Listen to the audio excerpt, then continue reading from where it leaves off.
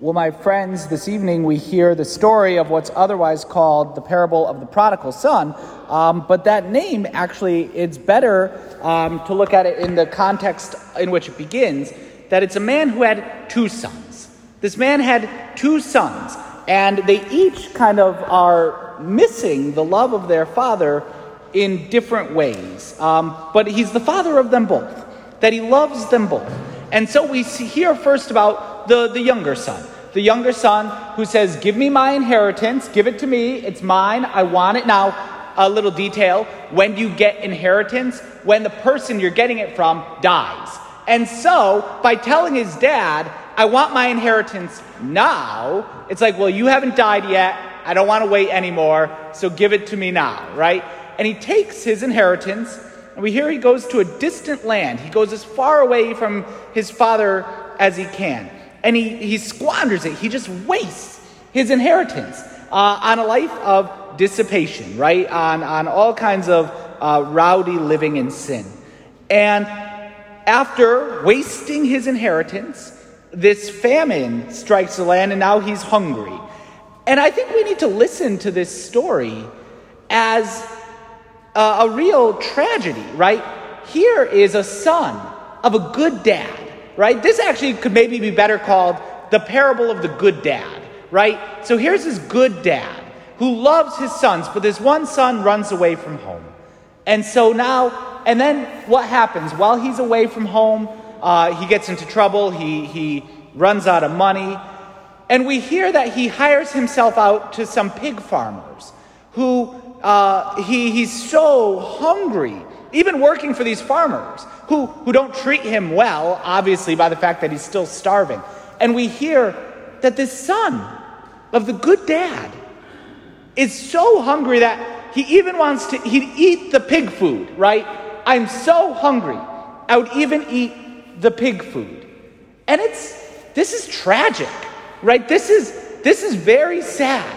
Here you have a good kid who is raised in a good family, who goes off and gets himself lost. And the situation in now which he finds himself, he wants to eat pig food, but he's a son of the father. And this is the situation of us, sons and daughters of the good dad, when we go in search of sin rather than living in the joy of our Father. That I want to take the gifts that I've been given by God, my inheritance, created in the image of God, freedom and grace and blessings, and I want to waste those on sin, on garbage. And then ultimately sin never fills us. That's just, it doesn't have the stuff to fill us. And so after that, we're empty and we're hungry. And then we just want more garbage. And if we recognize, we're sons and daughters of the Father. I have a good dad. And so it's one of the most beautiful lines in the story. Finally, coming to his senses, right? Just coming to his senses, he says, how many of my father's hired servants have more than enough to eat? I, his son, and here starving. And I know what I'm going to do. I'm going to go back. I'm going to go back home. And he's got a whole plan of how he's going to apologize, how he's going to try to earn his father's love back, what he's going to say. He's probably going to get yelled at. He's probably going to get punished. He's going to just have to work as a hired servant. But you know what? Coming to his senses, even that is better than starving and wanting to eat pig food. And again, just the beauty when you hear it from this kid who just has gotten so lost. So he got up and went back to his dad, right? He got up. He went back to his dad. And again, this is the situation where we finally stop saying, I'm going to go chasing after sin, and I'm going to go after all these other things that I think will make me happy. And guess what? No matter how bad the sin has been, no matter how long it's been, no matter how far away we've fallen, just at a certain point, we got to come to our senses and say, what the heck am I doing? It's never too late to just get up and go back to my dad. I'm going to go back home. And to have the courage. And so he got up and he went back to his father. And what did he find when he went back to his father? He didn't get yelled at. He didn't get punished. He didn't get treated with contempt. He didn't get blamed. He didn't get his nose rubbed in what he did.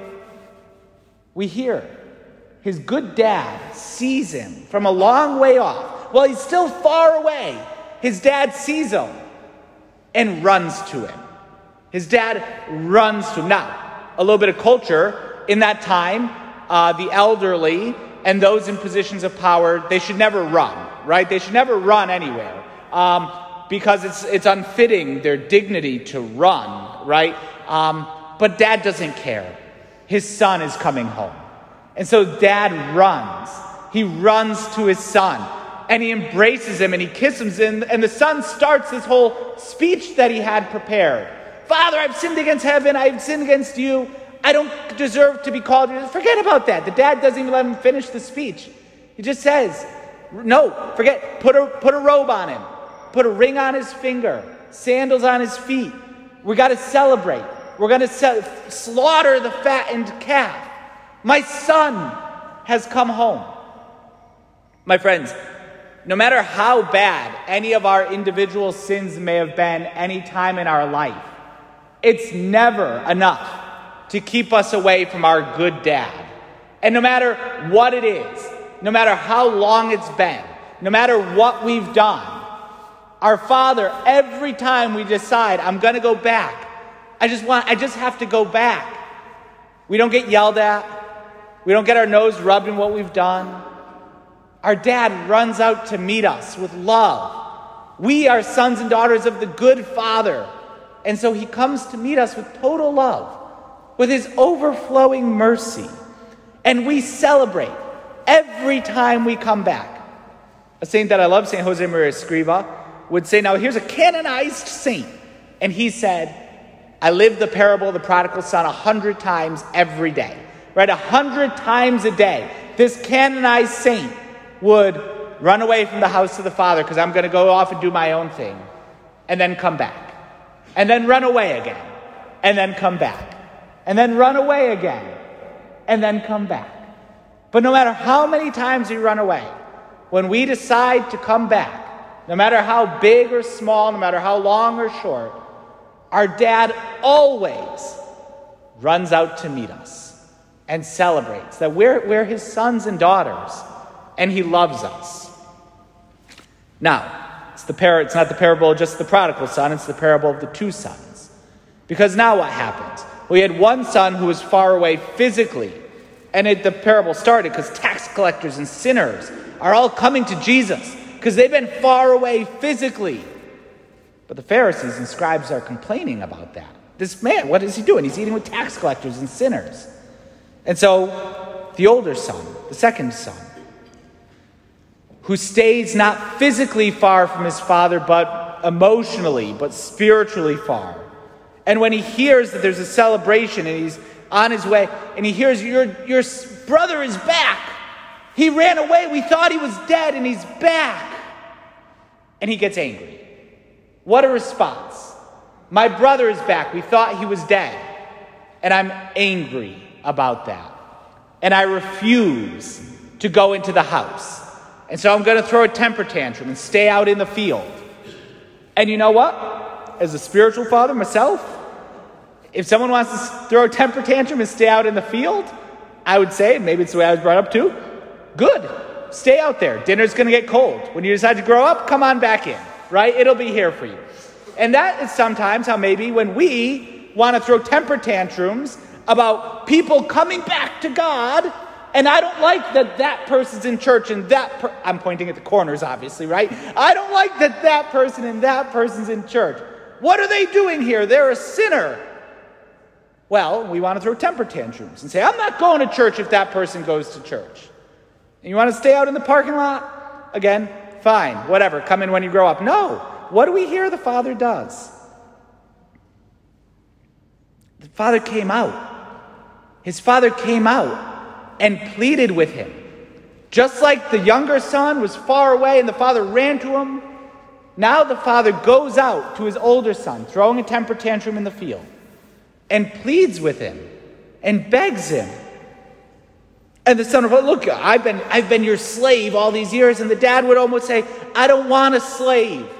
I don't want slaves. I want a son. You're my son. You haven't been a slave at all. And if you think you have to slave to earn my love, you don't understand the love of the Father. And maybe with some of us, if we think at other times that we have to slave, I have to earn God's love.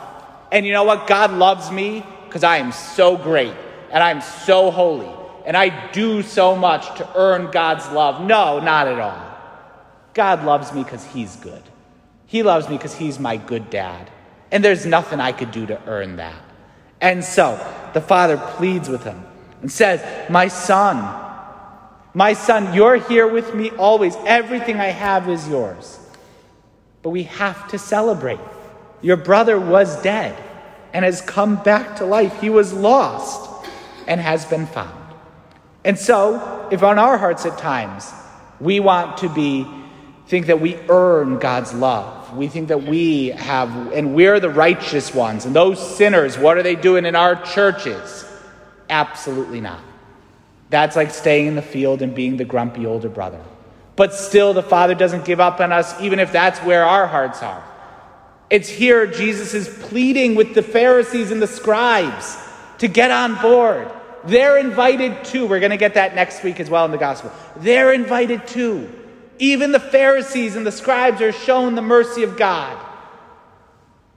There was and we should want them. We should want all people to convert. All people to be brought back to the love of God.